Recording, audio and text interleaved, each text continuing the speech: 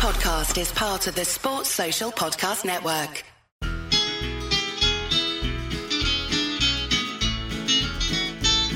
It's the moment of the evening every K-State fan enjoys. Settle down and pour a whiskey, crack open a LaCroix. Please put your hands together and make a little noise for your favorite Wildcatters, the handsome Bosco Boys. Ooh, Bosco's Boys. Come on, boys. Welcome back to the Bosco's Boys podcast. It's the Tuesday show, preview show. Drops on Wednesday. That's true. But it's Tuesday right now and we're recording it. We're down in the ITAP. Once again, Beer the Pod. Scott, I think you have an interesting one, so I think you should take Beer the Pod honors this week. Yeah, so I have the peanut butter stout from Four Hands Brewing. Delicious. It's an awesome balance between your typical stout, almost a little coffee, but then you truly do get that chocolatey, that peanut buttery profile that you don't see a lot in beers, but you're starting to see it pop up a little more. They have a peanut butter porter on tap as well, but someone who loves peanut butter, loves stouts, it's like the perfect beer for me.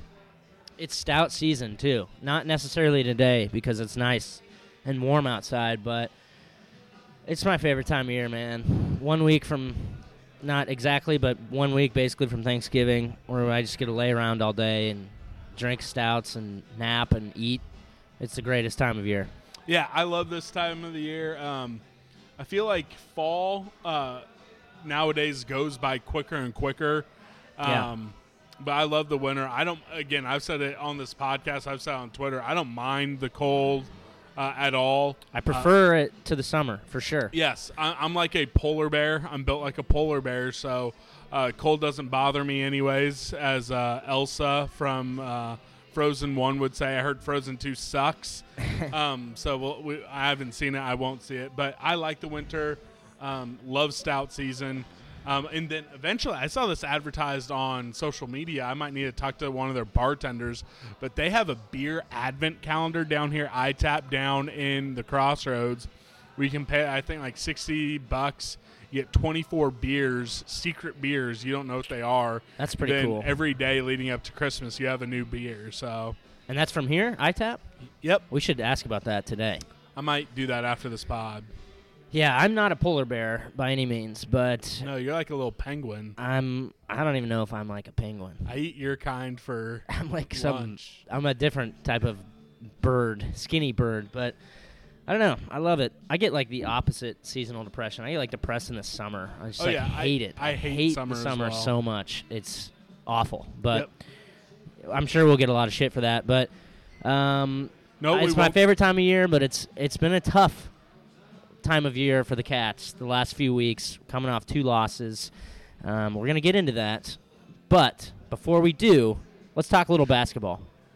But before we do that, our show is brought to you by BlueChew.com. Yes, that's right. Do you have trouble getting erections? Some might. Maybe now. Exactly. Maybe now. If you do, check out BlueChew.com. Now my body is dependent on Blue Chew. They have the same FDA-approved ingredients that you find in Cialis or Viagra. But guess what? This isn't a chewable. So you chew it up, you nom it down, all of a sudden, boom, Erection City. Erection City. It's a chewable. It acts twice as fast as the regular, Cialis and Viagra. It's the same exact ingredients. It's FDA approved. You can order it online. You don't have to do any weird doctor visits. The doctors will try to call you, and they'll keep emailing you, but if you just ignore that, then it'll go away, and you can get the drugs anyways. So if you use our promo code, what is our promo code? Capital Armchair. You get the first shipment free. You only pay $5 for shipping. It's great. It's a great deal, and it works. It works well. Chew it and do it. All right, now we'll talk a little basketball real quick. K-State plays Arkansas Pine Bluff roughly 2 hours after we're going to get done recording this. So we're not going to talk about that. We're not going to really preview it too much. But they did have a very interesting game versus Monmouth. They went to 3-0.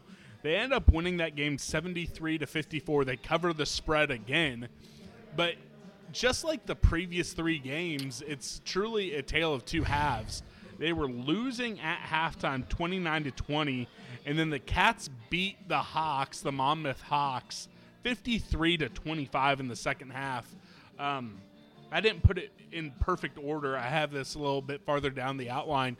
But does it concern you how now 3 games into the season, they start so slow, but they do find a way to come out gangbusters in the second half? Not yet. I think it's a little too early to smash the panic button on starting slow. I think this is just a trend that we've seen many times in the Bruce Weber era at K-State. And, you know, we have got a lot of new faces this year. We've got guys in new roles. I think it's to be expected. And sometimes I think Bruce Weber runs kind of an ugly offense anyways. So even with our best players that we've had under Bruce Weber, it's been kind of ugly. So as long as we're playing elite defense, I'm not too concerned about it. If we get in, you know, we're going to be tested. We haven't really been tested yet. We haven't played a real team yet. So you can't really bring that slow start, that slow shooting against, you know, the likes of Marquette and the teams like when you're going on the road at Alabama. You gotta come fast, and you gotta start fast, or else you're gonna be in trouble. You can't be digging yourself out of a hole with this offense. But I'm not quite concerned yet. I think it's kind of to be expected, right, at this point. But you know, if we drop 53 every second half, then it's not gonna be much of a problem. I agree with you. Defenses look good in all halves, so you know they're not completely mailing it in the first half because they're defending well. But it's just a matter of getting the shots to fall. We're going to run through the box score real quick. I didn't tell you about this, but we're going to get a little practice for Quick Take, Hot Take that's going to come back this midweek during conference play. During midweek games, we're going to do a quick episode called Quick Take, Hot Take where we talk about the game. We'll give a halftime reaction and a post-game reaction and get it out to you the same night as the game. So I'm going to go down the list of players. You give me just a quick take about their performance in that game or thus far, or you can say pass and force me to do it. So, or we'll go back and forth. Here, we'll go back and forth. Xavier Sneed, 34 minutes, 50% from the field, 15 points, 6 rebounds, 5 steals. Do you want to pass the take or take the take? I did not watch the game. Okay, I'm going to give the take then. Xavier Sneed, sorry. That's fine. That's fine. I'll carry this. Just like the Armchair Media Network Twitter account says, they respect me more. Although when I look at that line from Xavier Sneed, 34 minutes, 50% from the field, 15 points, 6 rebounds, and 5 steals, that's the kind of line that I'm expecting from Xavier Sneed. You know, 80% of the games this year, that's the kind of loadout that he is required of. I mean, he's our best player. He's our senior leader. That is what I like to see. Yeah, and not only the 15 points, but the 6 rebounds and 5 steals.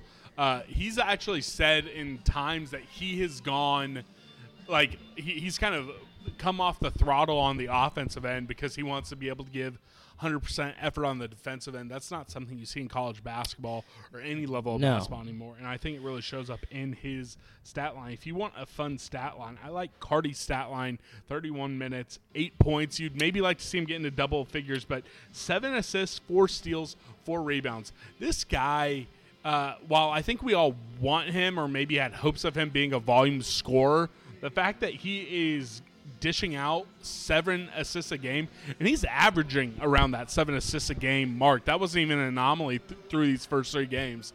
That's maybe the most exciting thing about this team is that Carty is finding the assists so often. Yeah, that's a really well-rounded performance. Obviously, you want to see him score more points, but, I mean, when you're dropping 7 assists almost on average, that kind of makes up for it. But just a well-rounded performance. I think Carty is actually one of our more underrated defenders. He's got great length. He's extremely athletic, and he's really aggressive defensively, which I love to see. I just love Carty so much. I hope that he can slide into that role of being the guy, but I hope he doesn't feel too much pressure to do that at the same time because that would really affect his game. If he just gets out and plays, I think it'll take care of itself. Yep, Montavious Murphy, starter, third on the team in minutes, 28 minutes, 50% from the field, getting 8 points, 2 rebounds, 3 assists, 2 steals. I mean, I don't think there's any doubt he is going to be a starter from now until the time he graduates, don't you think? Yeah, for sure. Biggest surprise of the season for me. I mean, and 50% from the field, that's excellent. I mean, if we can get that every night, it's unbelievable. But I've just been so pleasantly surprised with Montavious Murphy. He's far more athletic than I thought he was, and it's just hilarious that Bruce Weber was contemplating redshirting him at some point before the season. I think that's a little bit of Bruce motivating through the media. Could be, but it's possible. And to see him, performing the way that he is and just the physicality that he already has is exciting going forward. Mike McGurl, 21 minutes, only 2 points, 2 steals, 1 assist, 1 rebound. I think, you just want Mike to get minutes, get buckets when he's needed. You would have probably maybe liked to see him get some more points in that first half, but in the second half when you're scoring like that, you just need his defense out on the floor.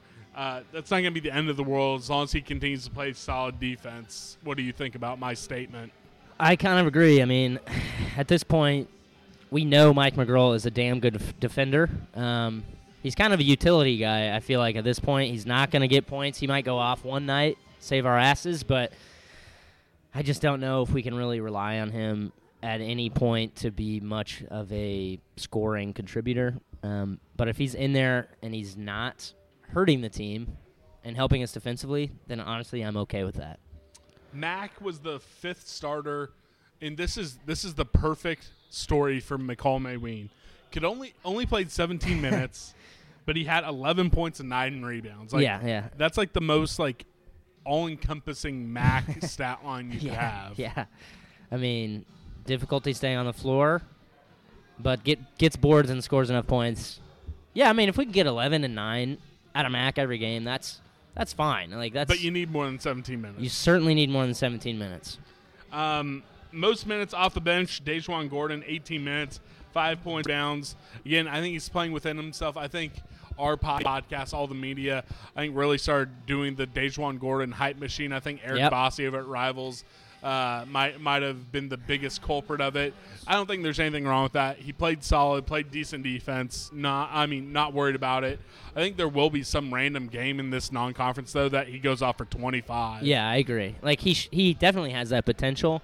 I love how hard he works and how good of a defender he already is and how he wants to be a good defender in this system. So if you have that buy-in at this point, then you really can't ask for much more. I think the scoring will open up for him at some point. Like I said, I think I said this earlier, there's going to be a game where he goes off for 30 and we're all just like, oh my God, he's amazing. And I think the floodgates are going to open at some point. He just has to adjust to this level. Yep, and then rounding out the minutes, and I like how the bench minutes were distributed. 17 minutes for Antonio Gordon, 17 minutes for Sloan, 15 minutes for Levi Stockard, 6 points and a rebound for Antonio, 8 points, 2 steals for David Sloan, 7 points, 4 rebounds for Levi. Again, you're playing a bad team, but it is encouraging to see the points truly really spread out across the entire team and seeing the bench be able to give you that many minutes. Yeah, I mean, bench points are always good, and well-rounded stat lines I think are always good because you can't be relying on one or two players. As much as we want X and Cardi to step up and I think show that they're a head and shoulders above everyone else on the team to be the guys, because you always want the guy. You always need a good scorer. But if you can have everybody else kind of chipping in and just contributing on kind of a even level, then that's a well-rounded team. And as long as we're always playing that elite defense, we're going to be in every game. I agree. That's all you can ask for. I agree with you. Like we said, after we record, K-State's playing Arkansas Pine Bluff. They're a very bad team, but they play 40 minutes of zone. They're like a scary. Not even a diet brand Baylor, but an off-brand diet brand Baylor. Zone athletes, but they're really bad. It's a game K-State's favored by 26.5. Hopefully we continue the trend of covering, but then after that they go down to Florida for the I think it's the Fort Myers tip-off or something weird like that. That's the non-con tournament where they play Pittsburgh in their first game. So you're playing ACC school. What are you hoping to see from those two games? And we'll probably come back and touch on those two games a little bit next week when we preview Farmageddon. Oh, man, what am I hoping to see from these two games? So Arkansas Pine Bluff, I hope that we don't have a absolute nightmare shooting game and get ourselves in hot water against a team that we should blow out. I've seen it happen before, even last year, but I anticipate that we'll probably be 4-0 going into the Pittsburgh, the tip-off. I kind of want to look that up right now. So we start with Pitt. And then, obviously, the next game is to be determined. Who is in that? Pitt's one of the better teams in that. Yeah, I can't remember who's on the other side of the bracket. I just want to – I don't know. It's almost too early. I don't want to put – I feel like – not that, Cartier Jada listens to this fucking podcast, but He's I really do want to see – that's true. Cartier, maybe. He might get a little present. Psych. But – I want to see Cardi take that next step. I do. I want to see Cardi take the next step. Aside from just being, playing well-rounded, I want to see him drop 20. I want to see him – because I feel like at this point, we know he has the ability. It's just confidence. Like, if he goes to Florida and he drops 20 against an ACC team, he can only be able to build off of that. At this point, when you're a sophomore transitioning into your junior year and you've lost a lot of upperclassmen and you have that weight on your shoulders, like, I have to be the next guy, all of that shit is confidence. Like, he's at this level. We've seen him be elite. All it's going to take is a couple of good games that he strings together where he starts to believe in himself. So I want to see that because I do want Cardi to be the guy. I think when we have two, established scorers, then it's going to become easier for the guys below them to start chipping in even more. So I want Cardi to take the next step against Pitt. Yeah, what do you want to see? I just want to see a win, honestly. Well, of course. I want to see that too. No, I know, but I literally I could not care less about any individual performances as long as we find a way to win because I have enough confidence in the older guys on this roster that eventually – everything is going to fall into place the way it is. But I just think it'd be so important if you could find a way to get to 5-0, win both of those games. And like I said, we'll come back and talk next week about that Pitt game. But I think it would just be so major, whether or not Pitt turns out to be good or last in the ACC. I don't think it matters. I just think it's been so that despite how much they've struggled at times in these three games, that you're still 3-0. When you're building up your resume, not having having as few losses as possible are going to be massive.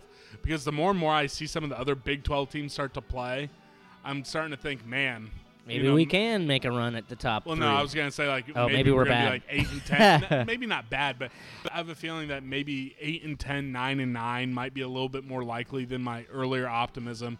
So if you're going to do that in conference play, it's going to be important that you have enough wins in the non-con to get you into the tournament. I should have just said what I initially was feeling. I hope we just win.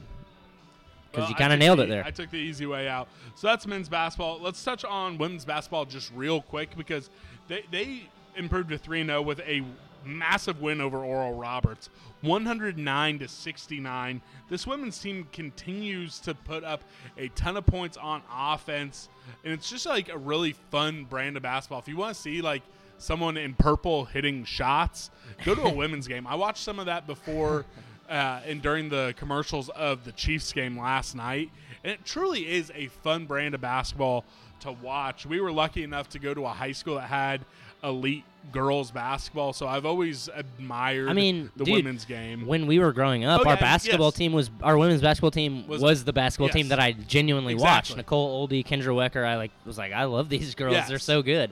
And we had no men's basketball team to really cheer for, so I think we're accustomed to that, and they're actually good. So they're worth watching, and you can go sit and drink beer in the Octagon of Booze and watch a good team. Exactly. They have some really special young players on that team. So if you have the time, make sure you can watch them.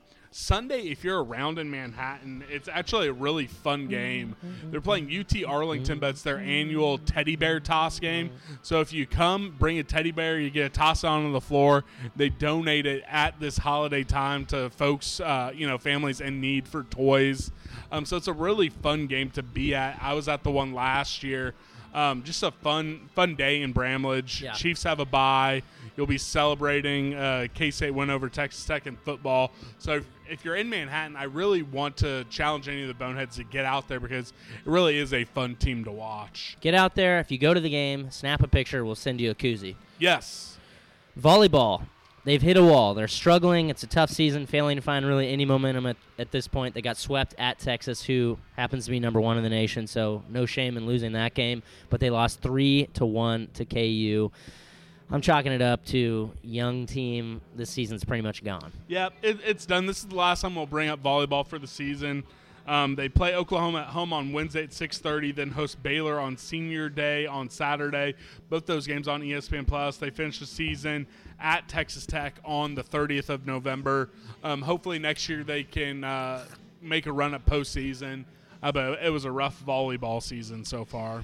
It was. We are recording on Tuesday, so you guys know what that means. It's Coach Kleiman's press conference day, so we're going to talk about the big points, and we're going to go from there. I think the biggest talking point was preaching, consistency and how it's been lacking in the last few weeks, how they needed to score touchdowns, and we just can't. Yeah, everyone was at the game or saw the game last week, and that's how we opened up the press conference.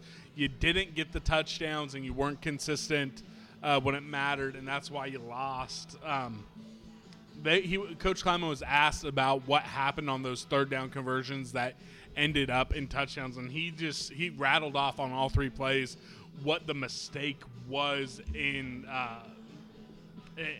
execution, and it doesn't make it feel any better. But when you hear him talk about it, it almost makes you almost more mad because it truly was on each instance just a. God, it does make me mad. It was a mistake. It was an assignment mistake, and it just sucks. Again, he turned around and he was asked about Texas Tech, another team that's given up big plays, and I almost felt like he was trying to temper expectations that we were going to get a lot of big plays versus them, because we couldn't get it versus West Virginia either. He preached that at the end of the day, regardless of what Texas Tech has been doing, it comes down to matchups and how they match up against them, and then mentioned how we've struggled to get those big plays.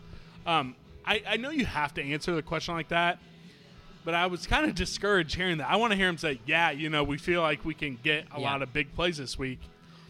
He didn't do it. And I get it. You don't want to give bulletin board material, but, man – I don't know. It's been a discouraging past couple of weeks. It's just, he's not going to come out and say that, and you know that. I know, but it's still. I want him to. Yeah, I know. Maybe we will. It feels like this is a pretty decent matchup for us, but I guess we'll see. Said that we're going to have to prepare to deal with their blitzing, and that Skylar will have to be prepared to get out of the pressure if we want to have a passing game. That's scary. Also says we need to establish the run regardless of the defense, and for the passing game to flourish, the opponent needs for us to flourish, the opponent needs to respect the run, which obviously everybody knows that about us. First of all, the first part of that, it's like, how could we couldn't probably have a better quarterback for that situation, because he's been doing it all season. He's been used to that shit all season, having to escape pressure, keep plays alive. He's been J-hooking on J-hooks. He has been J-hooking. And everybody in the world that knows anything about college football or knows anything about K-State knows that this team has to establish a run to find some success. When we have done so, we've beaten Oklahoma. When we haven't, we've lost to fucking West Virginia. It's been a season of very highs and very big lows that have hinged basically on establishing the run. So what's your confidence meter that we can accomplish both of those things?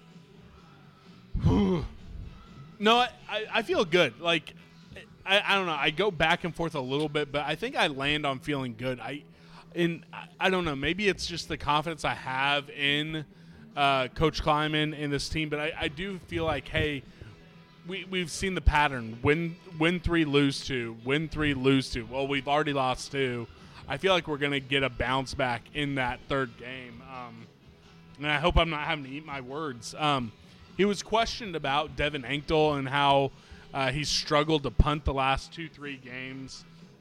And Coach Kleiman just said it comes down to him being human. Said he was so great early on the season that he's still human. Says that they're working a little bit on his technique. But at the end of the day, he knows Devin can be better. Devin knows he can be better in that when he's a true weapon for this team, flipping the field position, excuse me. We know that. We're a Devin Anktel Stan podcast. Yes. Where's your confidence level that he does bounce back for these final 2 games in the bowl game? I think he'll bounce back. Which he needs to, because we need someone to get drafted, and my eggs are in the Devin Anktel basket. Also, bad news, he did not make the top 10 for the Ray Guy Award. That's trash. Which is, I think, pretty fucking weak. I mean, there's recency bias by the Ray Guy committee. Yeah, it's tough. But, I mean, he's had a couple bad games. He wasn't that bad at Texas, but he wasn't great. Last week he was straight up bad. I mean, I think it hurt us a couple of times. And, yeah, it happens. It's human nature. I think he'll bounce back, but we are going to need him. I definitely agree. He reiterated that Skylar did not suffer a concussion, which is great news because, I mean, if we lost Skylar Thompson at this point, I might just be willing to say goodbye for this season because, I mean, he's so important to this team, obviously. I don't envision nothing against Nick Ost, but I don't envision Nick Ost eluding defenders like that and keeping the play alive when the pocket continues to collapse over and over and over again. But that's great. I mean, concussions are that's like the story of football right now. You don't want a concussion. It's bad. No, definitely don't. Kleiman made a note that he said, and he said this in a couple different answers. He says, we don't have to be perfect to win games, but you can't be making mistakes that just hand the game away. I think that's a nicer way of saying what we said in the last podcast. We don't have the talent to be making the mistakes we did in the last 2 games. Yeah, it is what it is. When you don't have talent, you have no margin for error. I mean, Texas can overcome a 14-point, deficit because they got a bunch of 4 or 5 stars that they can lean on, and we just don't have that. We have to play perfect. Everybody knows that. It's always been that last decade at least. And hopefully we can get back to near perfect. Like he said, we don't have to be perfect, but just don't give them the game. I agree. One of the most shocking things of all the press conferences he's had this year, he voluntarily offered up that Joe Irvin, he was asked about Joe Irvin, but he just straight up said, yeah, Joe Irvin didn't suit up last week because he was serving a 1-game suspension. And then he says he served his punishment. He'll be back and eligible to play next week. But he says it truly does come down to the health of James and Jordan, whether or not they're going to burn his red shirt. And then he did say that James Gilbert did not practice yesterday. Jordan Brown did. How do you take all that information? First off, I'm shocked that he's just like, yeah, he was suspended. He wasn't even asked specifically. He was just asked about it. But then Jordan Brown practicing, James Gilbert didn't. Will this be a season that we just kind of look back and think, well, what if James Gilbert never got his ankle messed up? Yeah, it could be. It's really frustrating because with a team that already has so little depth, our guys, some of our most key players have been dealing with nagging injuries for several weeks. Could you imagine if we didn't get those 2 grad transfers? We'd be in trouble. I mean, I'm kind of to the point. It's a weird, delicate balance because we only have 3 games left. So, if we're like sitting out James Gilbert, and then he's a senior, this is it for him. So, it's difficult probably for Chris Kleiman to look at James Gilbert and say, "I'm going to sit you out. I'm going to try to let you get healthy for what, so that he can be healthy for the bowl game." I mean, it's kind of a difficult balance, but I'm kind of to the point where it's like, let's just toss in Jacardia Wright and give him the bulk of the carries and throw him in the deep end and see what he can do. Because I'd rather have a healthy freshman that may not know the system as well. Well, but he's not even fully healthy. I know. Okay, maybe that was a bad bad But example. I get what you're saying. But though. I'd rather give it to some of the younger guys Who that might are be a little healthy, more that healthy. might have, that have an ability to break a big play because their right ankle isn't, 50%. It's just, I don't know. It's a tough situation, but I do think that having these guys that are not 100% is kind of hurting us at this point. I agree with you. Final thing of note, he did say that Gill will be practicing today on Tuesday. If he can get through the evening without any symptoms, he will be a go for Saturday.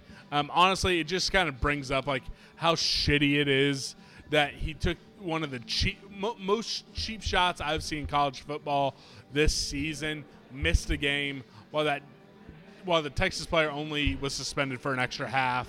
I hope to see him on Saturday, but above all, I just want him to get healthy. Yeah, and do we know like the specifics of his injury? It's concussion. Concussion? So yeah, I'm to the point where it's like, you don't rush that back. No, definitely not. But brain injuries you don't want to mess with. So, but if he's cleared, I'm looking forward to seeing him back out there. I agree. But only if he's cleared. It's time to get to our game primer, sponsored by, of course, Manscaped. They get you primed for sex. They get you. God, this is a sex podcast. It is all about the sex. We love Manscaped.com. They're sponsoring the entire Armchair Media Network, and of course the Bosco's Boys. Their best piece of equipment is the Lawnmower 2.0. I used it last night. Rocket scientists created that. I used it last night. I'm completely scaped downstairs. It looks great. And you know what I did for the first time? I used the ball deodorant. It smells pretty good. Yeah, now your balls smell great and they look good too. It's true. Allegedly. I wouldn't know. The Lawnmower 2.0 is it's got proprietary skin-safe technology, so you literally cannot cut yourself. I don't really know how that's possible, but it's true. I tried, and I couldn't do it. They have the balms, they have the ball deodorant, they have body wash, they have shampoo. It all smells great. If you guys head over to manscaped.com, use promo code CapitalArmchair, you'll get 20% off and free shipping. It is totally worth it. Absolutely worth it. Head to manscaped.com and check it out. I agree with you. Do it. I have it now, and I look and smell great.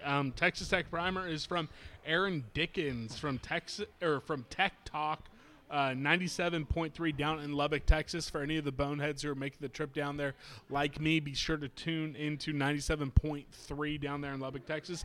And from maybe the best friend of the pod, K-State Primer, Matt Hall, giving us the K-State Primer. So buckle up, enjoy, and don't get mad at Matt for his prediction. We'll be right back.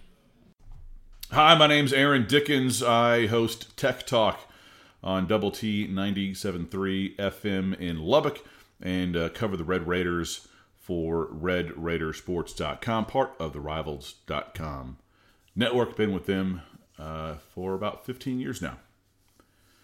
So the Red Raiders are 4-6 under Matt Wells, year one under Matt Wells, and from a record standpoint, pretty similar to where they were a year ago under Cliff Kingsbury. And much like quarterback issues and injuries were the story for Kingsbury's last season, that seems to be the case here in the debut season for Wells. Alan Bowman goes down with an injury in Game 3, essentially lose him for the rest of the season. He's been cleared to return to action, has suited out the last 2 games, but at this point, with the record being what it is, a decision was made to just shut him down, redshirt him, and move on down the road. So Jet Duffy is the starter, 4 touchdowns, 1 interception against TCU last weekend.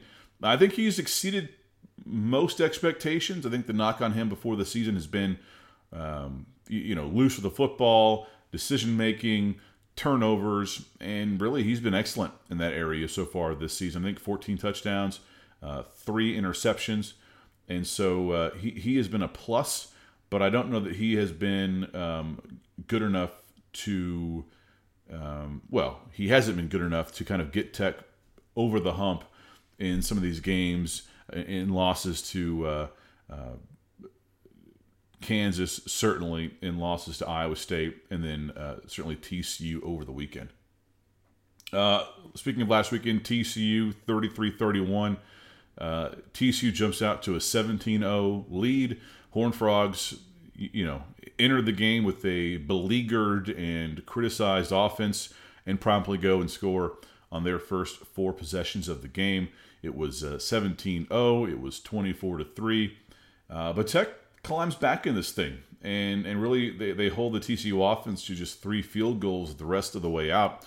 Unfortunately, that was a little bit too much to overcome as they fall 33-31. You lose Jordan Brooks, arguably your top player, period. He tries to play through an injury and lasts the first few series before leaving the game and returning to the sidelines in street clothes. A pretty dinged up, banged up defense, especially that linebacker in the secondary. Running back situation is pretty dire. Sir Roderick Thompson and Tajon Henry are the only available scholarship running backs at this point. Armand Shine, Utah transfer, out for the season with broken ribs. But Henry doesn't finish the game, and Sir Roderick Thompson is limited, but trying to play through it. And I think you saw that in the rushing numbers. I mean, Jet Duffy leads the team on Saturday in rushing attempts with 9. This was a coaching staff that wants to run the ball. They just don't have anybody really healthy at this point right now at that position. And with their offensive philosophy being what it is, a strict, almost fanatical dedication to the 11 personnel package, 1 running back, 1 tight end, 3 receivers, they're always going to have a running back on the field, even if it's a walk-on. So we might see Jax Welch or someone like that get some snaps at running back against the Wildcats. 2 games left. I don't know that Tech fans really have any significant high expectations. I think they'd like to see some more wins. Bowl eligibility obviously is still technically possible, but I don't think that it seems very realistic. Vegas seems to think that this game Saturday, Tech and K-State, is going to be competitive. That would surprise me, given how banged up Tech is. But we'll see. And then I think you look at the Texas game, the season finale, next week. I think if you're a Tech fan, I think you're hoping that at that point Texas has just kind of mailed it in with all of their season goals now unattainable. But anytime you're hedging or betting on another team not being motivated, that's kind of an indication of where your team is at. So I think 5-7, 4-8 is the more likely outcome. Strength of the team right now: punter, place kicker. Trey Wolf has been very good despite missing a PAT Saturday against TCU. I think that if this team was healthier, I would say defensive front, but they're not. I mean, Jet Duffy has been very good considering the circumstances, but I don't know that he is a type of player that can just take over a game and be the reason why Texas Tech wins. So I don't know what the strength is right now. This wasn't a team that had a great fastball, so to speak, even when they were healthy, as they, I guess, get accustomed to things under Matt Wells. But right now, as banged up as they are, I don't know what that is.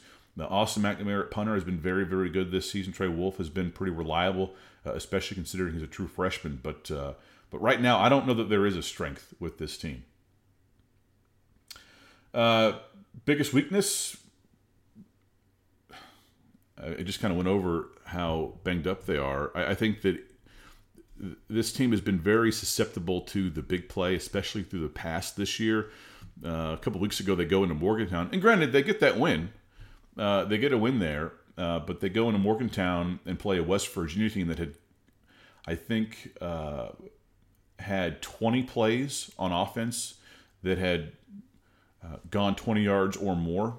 And Tech allowed 9 of those in the game to West Virginia. And so even if you were not super explosive on offense, this Tech defense is vulnerable to that. And part of that, I think, is because of how aggressive they are. And I think that's just kind of one of those things you have to live with. But right now, especially with as banged up as they are, you just don't have the horses up front to get home, and especially with Jordan Brooks out. And so I would think that big plays will be there to be had for the Wildcats if they can execute.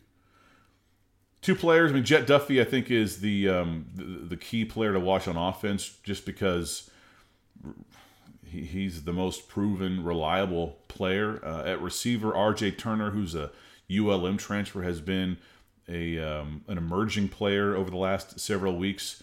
Same with Eric Izukama on the other outside spot. TJ Vasher is this leading receiver for this team. He's been suspended the last 2 games for a team rules violation. Matt Wells said this week that suspension is indefinite. I do not expect to see Vasher the rest of the season. And so if you're a Wildcats fan, I would just not even spend any time worrying about that at all. Defensively, Doug Coleman has 8 interceptions in the season. He's having a tremendous year. He has a real nose for the football. And then with Jordan Brooks more than likely going to be missing this game, or at least very, very limited, I would look for Rico Jeffers, number 6, who's a pretty promising young linebacker and has made more than his fair share of plays. The most important thing for Tech to win this game, I think, is just start fast. They have not started fast the last 2 home games. They got down 20-0 to Iowa State, and then 17-0 and 24-3 to TCU. You just can't do that in the Big 12 and expect to win games, especially with as limited as Tech is, health-wise and probably top-end talent-wise. And so if they're going to win this game, which I think is going to be very, very difficult, but if they're going to win this game, they need to get out to a fast start, or at the very least, not let K-State jump out to a 3-score lead. I know it's a big stretch, kind of an obvious statement. Score prediction, I think K-State wins this game. I think they're probably healthier. And I don't know that with Jordan Brooks out, Tech is really built to stop what K-State wants to do offensively.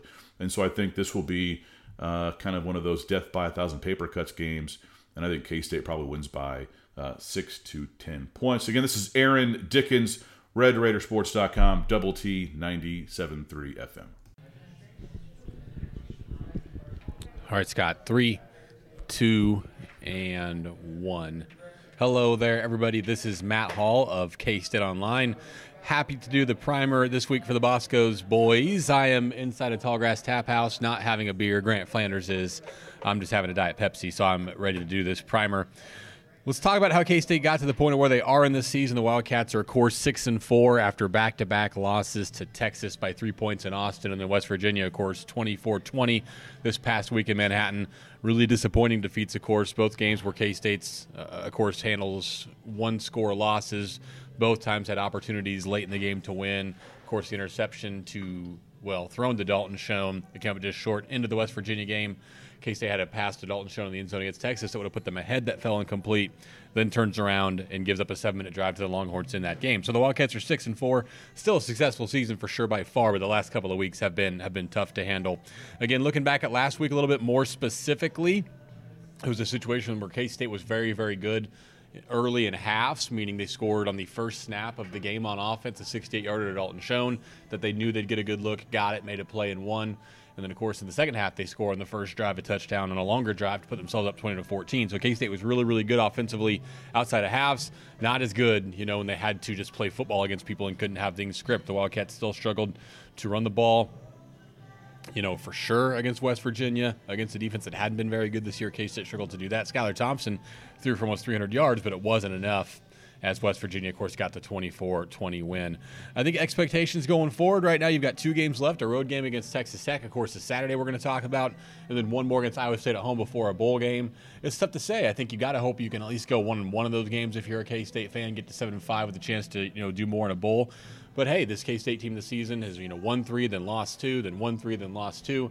If you're a believer in those kind of patterns and they win the last 3, this is still a team that could win 9 games counting the bowl. So I think that's something that K-State fans should still have a hope for and enjoy going forward the rest of this season. I think going into this specific game, if you look at Texas Tech, I think the strength for the Wildcats probably will be their ability to throw the football a little bit, as crazy as that sounds. If K-State's going to win, it's going to have to be on the strength of the running game, but I still have some doubts that we're going to see a great running game even against this Texas Tech defense. I'm recording this on a Tuesday. At this point, James Gilbert, Jordan Brown still both dinged up, still both not full practice participants. So I worry about K-State's offense running the football until those two are all the way back. So until that happens, I think for K-State, it's going to have to be finding success in the passing game and finding more big plays like the opening 68-yard touchdown to Schoen or the 70-yard touchdown that opened the game against Texas 2 weeks ago to Malik Knowles. I think on the flip side, the biggest weakness, this Texas Tech offense, it's not Cliff Kingsbury anymore. Alan Bowman's hurt, but Jeff Duffy's playing really, really well, and it's still a very, very fast-paced offense. Chris Kleiman says it's the fastest as far as, tempo snaps from play to play that they'll see all year. K-State, I talk about a lot, in practice, doesn't really have a chance to replicate this with the style of offense it plays. And now Texas Tech will probably be the most different as far as what K-State does to what their opponent does this all season long this week. So I'll be interested to see how that goes, because Texas Tech offense has not been great this year, but they still have big physical playmakers at receiver and a capable quarterback in Jet Duffy. K-State's defense won't have A.J. Parker, of course, its best cornerback, so we'll see how they handle that group in Lubbock on Saturday.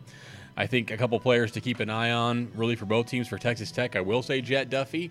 He wasn't even really the number 2 at the start of the year. When Alan Bowman got hurt, they went to a different quarterback before playing Duffy.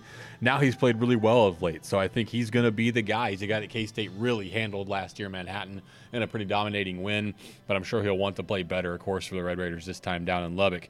I think a player to watch for K-State this weekend, I probably will look for Keevan McGee. I think he's going to be tested a lot with A.J. Parker still out of this thing. Walter Neal will play the other corner spot, and I'm sure do a nice job. But this Texas Tech team, like I said, has a couple of receivers they really like, who are in the 6'4", 6'5" range, who's going to test K-State on the perimeter. I'll be curious to see how Keevan McGee does in a game where he's going to be really, really tested again. The most important thing for K-State to win this game will be finding a way to generate a rushing offense. Texas Tech plays an odd front, will attack the line of scrimmage like a lot of teams have. I still don't think K-State's offensive line is physically good or dominant enough to really do this without the running backs breaking tackles and making plays themselves. So I think that's the key, is how healthy is K-State at running back, and will they be able to make big plays in the ground game. As far as the score prediction, this is the first time I've said it. I hadn't really committed one way or another until I started recording this video, but I think Texas Tech wins this week in Lubbock. I think the Red Raiders and Wildcats have been very similar teams this year. From a quality perspective, Tech a little more up and down perhaps than K-State. But I think it's going to be a tough game for K-State to win on the game. I think the Wildcats are having a hard time generating consistent offense right now because of an offensive line that's no longer overachieving and injuries in the backfield. I think it'll be very, very close. K-State absolutely has a chance to win, and I've gotten roughly 90% of their games wrong this year, so I think you should be happy that I picked the Red Raiders if you're somebody who believes in superstition or that kind of thing. So I will take Texas Tech to win this game. Another kind of low scoring from a Big 12 perspective game, maybe 28-24 Red Raiders. But we'll see how it turns out. That's just one guy's prediction on paper. And they don't play the games on paper. They play them on a football field, and we're lucky to see that. So that's going to do it for me. Appreciate the Bosco Boys letting me be on. This is, again, Matt Hall for K-State Online. Appreciate your subscription. If you're not subscribed to our site, if nothing else, give our YouTube page a look. Subscribe there for free. It doesn't cost you anything and helps us out very much. Appreciate you guys, and tell your friends. Thank you so much to Aaron Dickens and, of course, Matt Hall from K-State Online. Those were our primers brought to you by Manscaped. Now it's time to talk about the game and what it means to us. It's Texas Tech week.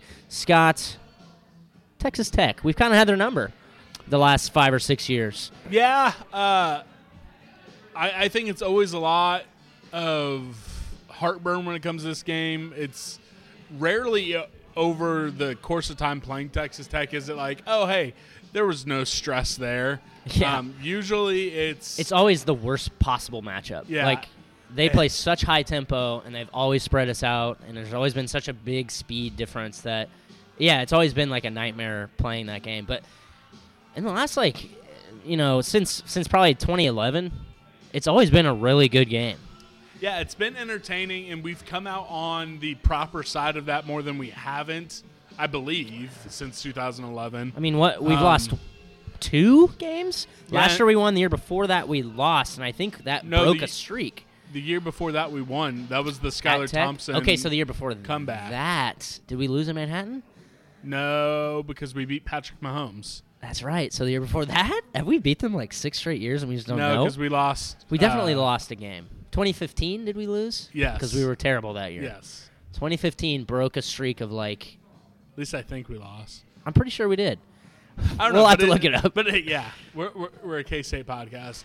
Boneheads, tweet us the last 10 matchups between K-State and Texas Tech at Grant_KSU, at Scott Wildcat, and at Bosco's Boys. Let us know each of the last 10 games versus them. But it's always crazy. I mean, they're going to score points.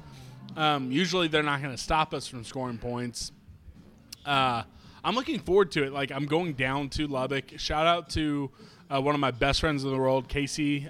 He lives down with his wonderful wife down in Liberal, Kansas, and he talked about wanting to go to a K-State game this year, and we tossed around maybe the Iowa State game. We tossed around some other stuff, but I think he was the one who came to me with the idea, well, hey, do you want to just come down and let's go to Lubbock? And I'm like, well, I've never been to Lubbock. Let's rock and roll. So I'm looking forward to going down there. Boneheads, any Boneheads going, tweet me. We'll see if we can link up before the game, but I'm excited for that. It is a little nerve-wracking, though, because after dropping that game to Neil Brown, now all of a sudden you're going up against Matt Wells.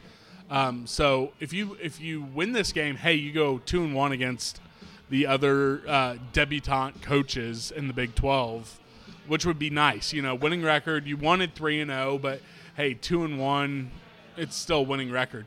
But if you lose that, all of a sudden, like, kind of the narrative and the internal hype that we've done around Chris Kleiman, I mean, I think on one of the pods last week we said, hey, he's the number 3 coach in the Big 12 right now. Some of that shine, for better or worse, has kind of come off him, in my opinion, for my own opinion, after losing to West Virginia. But, I mean, if you lose to Matt Wells, all of a sudden you're having to take a look in the mirror, and it gets a little sobering. Yeah. And I still think, you know, despite losing last week to West Virginia and Neil Brown, I still think that we have the best hire of the new guys. I feel like Chris Kleiman is the right guy for the program, and I'm not going to come off of that at this point. And by the way, it was 2015 that we lost to them. I remember this game, but I kind of don't remember it. 59-44 we lost that game in Lubbock. And I think that's the only loss we have to Big 12 or to the Texas Tech since, not even kidding, 2011. It feels like we lost beat them in one 2011. more. I know. Or I'm sorry, since 2010. We beat them in 11. I know we beat them in 12. We might have lost in 2013, but I don't think so. I think that was a one-handed Curry Sexton catch. Or no, was that 2014? Boneheads, tweet us. Regardless, we've kind of had their number quite a bit because we lost one game to Cliff Kingsbury. That's why I know that, because we just destroyed him, which was hilarious. But it is what it is. Yeah, you want to go 3-1 against the first year coaches. 2-1. That. True, 2-1. You want to have a winning record against first year coaches. Have that in your back pocket. And I still think, despite losing to West Virginia, I still think that Chris Kleiman was probably the better choice. But are we going to have the offense to compete with Texas Tech? That's kind of always the question. Yeah, I'm hoping so. I'm hoping so, because I think I really worry about our defense without A.J. Parker. I mean, we saw it last week. We're still prone to giving up the big play. We're still prone to, giving up touchdowns. We're still prone to some mistakes. So I worry about that. I worry about, okay, can the offense figure it out outside of just coming out of, the game on the script and coming out of halftime? I have those worries. But Texas Tech is kind of like a slump buster. Their defense still isn't good. Their entire team is still banged up. I think I'm going to have some major concerns if we can't find a way to really put up some points in this game. Again, honestly, nothing can happen that would make me start calling for Courtney Messingham's job for the rest of the season. But it will give the Messingham doubters a lot of ammunition if you can't get right versus Texas Tech, and you know that the team, their attention is there. You can't lay an egg versus West Virginia at home and just think, hey, everything's fine. They're definitely not overlooking anything, so you have their attention. It would send a lot of some alarm bells that I haven't quite started sounding if we can't get the offense going. Yeah, I think that's one thing that gives me the most confidence, at least in regards to the team focus. We've lost 2 games, one being a terrible loss, the other being, a game that I feel like we let slip through our fingers at Texas. There's no way this team is not going to put in an extremely hard-working week. And they said it themselves. Trey Deshawn said it today, we have to find a way to get our focus back, to do the little things right. So I imagine, team-wide, everyone's probably feeling a little bit like they have a thorn in their side that they want to get out. And we have a great opportunity to bounce back this week. And, hey, if we're going off the season pattern, 3 wins, 2 losses, 3 wins, 2 losses. I'll take 3 wins. So now let's end it with 3 wins, right? Yep, and how are we going to get those key wins? We're going to go to Keys to V, not presently sponsored by anyone, but remember, chew it and do it, bluechew.com and manscaped.com. Promo code armchair, both places. Grant, what is your first key to getting back in the V column? I feel like it's a cop-out because I've said it several times this year, but seriously, we need to establish the run. That's how I'm going to do it in the notes too. Seriously, we need to establish the run. No, I can't say this is really the team's bread and butter at this point anymore because we've been so inconsistent with it, but our entire offensive success relies on, being able to have an advantage in the trenches with the offensive line and to make that defense respect the pass, If we can't establish a run, then it's going to be another toss-up game. I think it's already somewhat of a toss-up game, but we're going to be on the back foot if we're not running the ball well. And I say let's just give Joe Irvin 30 carries, and he's going to have 250 yards and 4 touchdowns. I like it. It's something that it's the verbiage Matt Hall used in his primer, but it kind of comes down to, is the offensive line going to be who they are, or are they going to overachieve? And I think, for better or worse, that's kind of been the story of the season when it comes to establishing the run and the offensive line play. So you did your kind of quote-unquote cop-out. It's your comfort zone. So I'm going back to my comfort zone when it comes to Keys to V, and that's going to be scoring touchdowns when you get to the red zone. That was really the undoing last week. 3 trips, only 1 touchdown. And then I'm also adding a kind of sub-key to V, and it's also make sure you get points when you get into the extended red zone. So this was an issue last week. It was the issue versus Texas. Once you cross over then into their 40, we have to get points. No more punts, no more missing out on 4th and longs. When you cross over into that 40, you have to think to yourself, if we don't score points, it's a failure. When you get into the 20, if you don't score a touchdown, it's a failure. You have to get back to that because when we were winning games, that's what we were doing. I couldn't agree more. Key to V number 3, cut the costly penalties. I know it's kind of a roll your eyes type of thing because every team has penalties and you can cherry pick penalties, across the nation. But there's been multiple times this year where, we've had straight up discipline, unsportsmanlike penalties that have led directly to points. And it happened last week, and we lost by 4, and we gave up a touchdown that basically was free points. I mean, we had them. We had the ball, and we gave it right back to them, and they scored 7 points. We lose by 4. K-State's supposed to be, and maybe it's a false narrative, but K-State's supposed to be that disciplined team that doesn't beat themselves, so let's get back to that. Let's not have... And you're going on the road in conference. You have to play discipline to do that. And I think that that's probably a team-wide motto right now. Let's get back to the disciplined team. Let's get back to the details-oriented team. And if we do that this week, I think we walk out of Lubbock with a big dub. Walking out of there. Dancing. Whew. I think we dance out of Lubbock. Last time we were at Lubbock, that was the birth of Phil the Bobcat, by the way. Shout out to Brogan Berry. My final one is continue the great third down defense. Again, I've just gone back to my comfort zone when it comes to these keys to be. Despite 3 of the 4 conversions for West Virginia being third and long touchdowns, you still had another game where you held them underneath their season average for third down conversion. That said, I would have given up a couple of those midfield third downs to prevent those third and long touchdowns. But at the end of the day, that is something that this defense has really hung their hat on. When it gets to third down, we find a way to stop them. So that's going to be my key. And again, if we do that, if we have, hold them to like a 20% third down conversion game or worse, I agree. We're going to be dancing. So I was right. We've won 7 out of the last 8. Only loss. I wanted the Boneheads to tell us. Sorry. Only loss was 2015. We've owned Texas Tech recently. I think we need to continue that trend. They are ripe for the picking right now. I think we are the better team, so we should make it 8 out of 9. All right. Well, those are our keys of ease. Stay tuned to the final prediction of the prediction segment to hear how we are going to predict the game. Again, this entire show has been brought to you by BlueChew.com.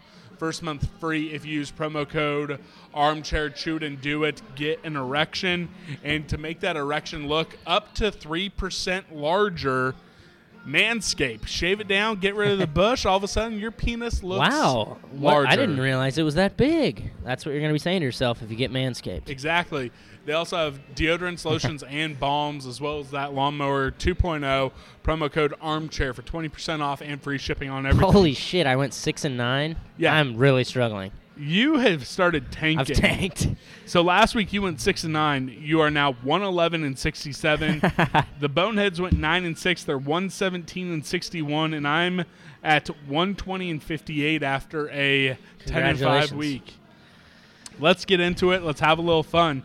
November 23rd, 11 a.m., ESPN2, Oklahoma State at West Virginia. Boneheads 95% Oklahoma State. I have Oklahoma State. I almost went West Virginia. They're starting to believe in themselves. Daigie's a good quarterback, or at least better than the one they have. You flipped me off. Fun fact, that looks like the state of West Virginia. It kind of does, yeah. Yeah. But I'm going with Oklahoma State. I assume you are too. Yes, go Pokes. 11 a.m. Fox Sports Net. This is the most hidden game on the Big 12 slate. Iowa State hosting KU. Iowa State's going to win big. Boneheads 93% Iowa State. I have Iowa State. KU's completely mailed it in. Their psyche is literally going to be broken. Good. Iowa State wins big. Honestly, if you let me choose, I think I might have KU win that game if I could play God. Yeah, that'd be hilarious. If I could play God, I'd have KU win that game. I would too. I mean, that'd be amazing. All right, 2:30 FS1, Texas at number 13 Baylor. Boneheads 81% Baylor, and I'm going to regret this. I already know it, but I'm going with Texas. Baylor. TCU at number 8 Oklahoma, 7 p.m. Oklahoma gets another night game. 94% Oklahoma. I have Oklahoma. You have Oklahoma. Oklahoma Sooners. All right.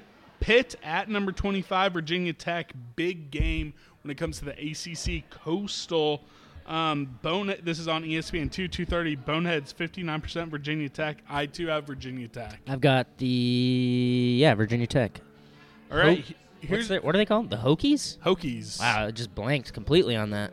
You're better than that. Sorry.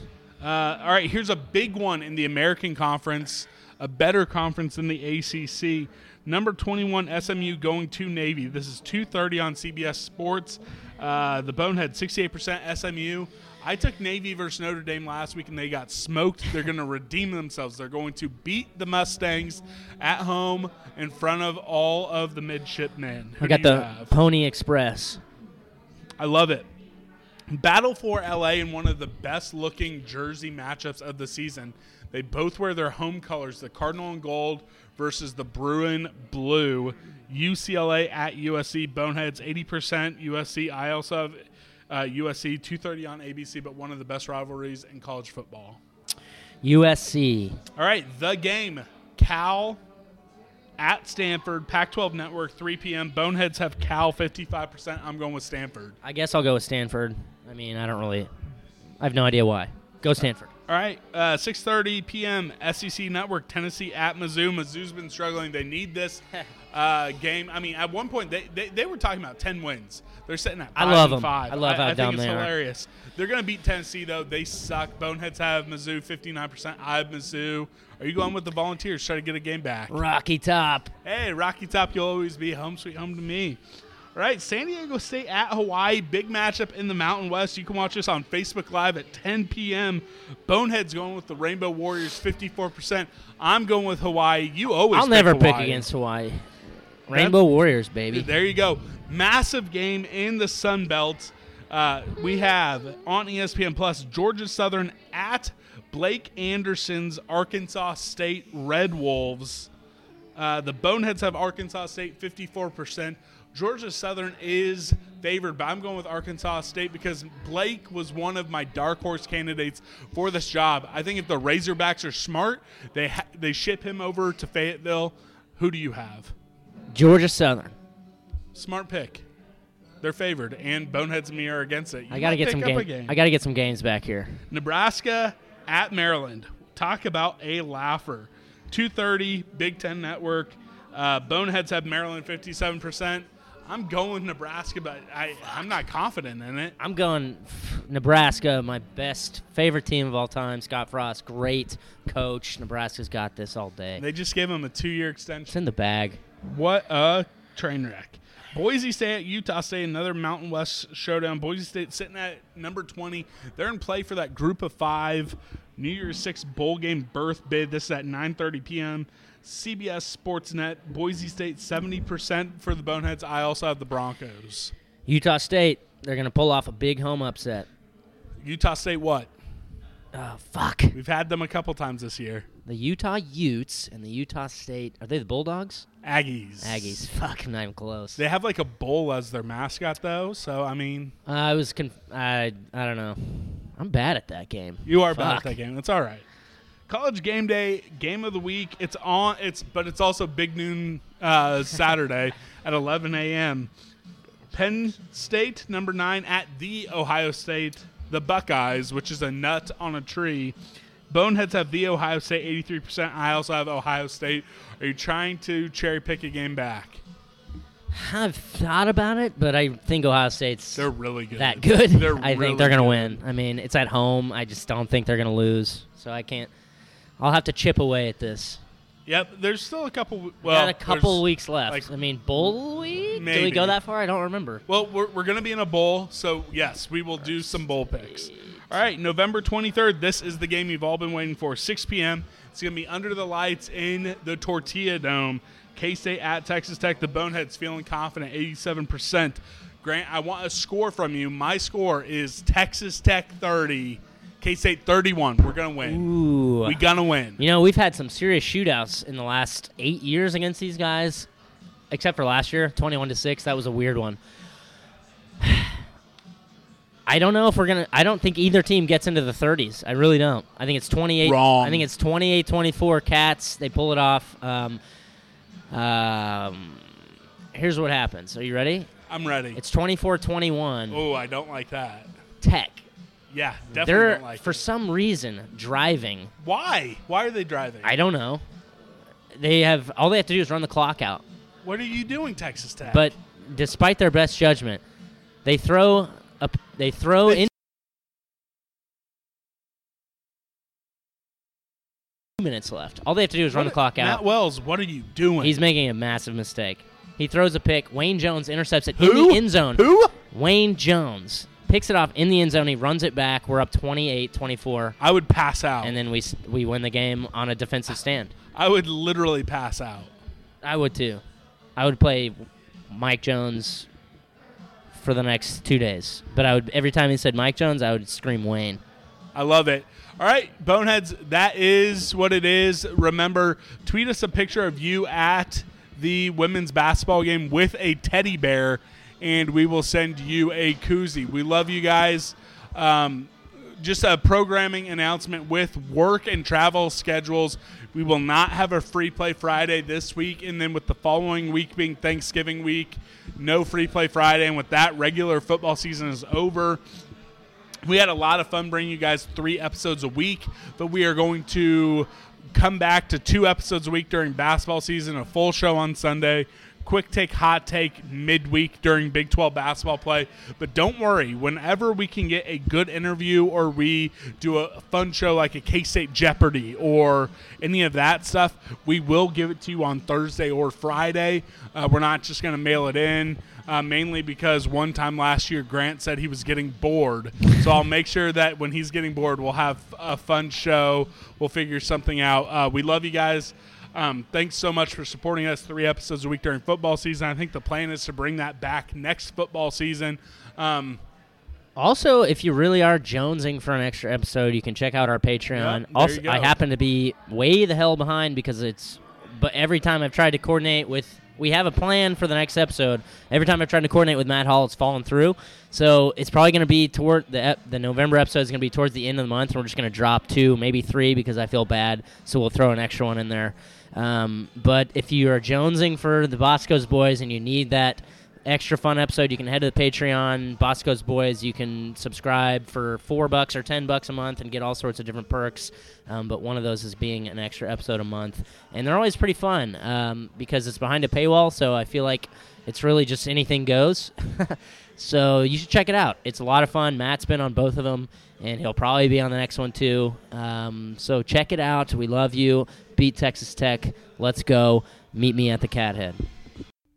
I was following the eye, was following the eye, was following the eye, was following the eye, was following the eye, was following the eye, was following the eye, was following the eye, was following the pack, all swallowed in their coats, with scarves of red tied round their throats, to keep their little heads from falling in the snow. And I turned round and there you go, and Michael, you would fall and turn the white snow red as strawberries in the summertime.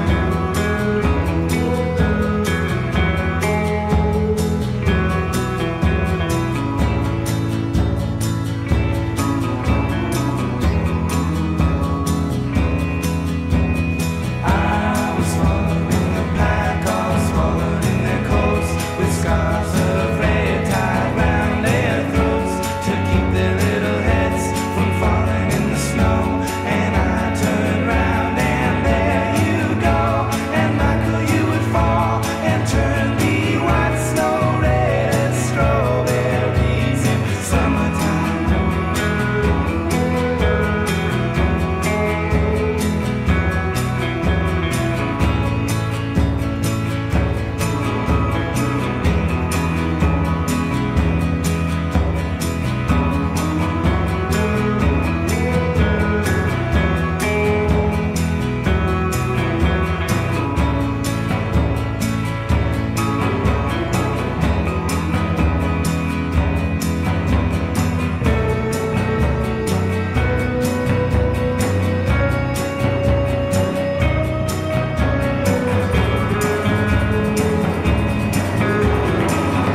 I was following the pack, all swallowed in their coats, with scarves of red tied round their throats, to keep their little heads from falling in the snow. And I turned round and there you go, and Michael, you would fall and turn the white snow red as strawberries in summertime.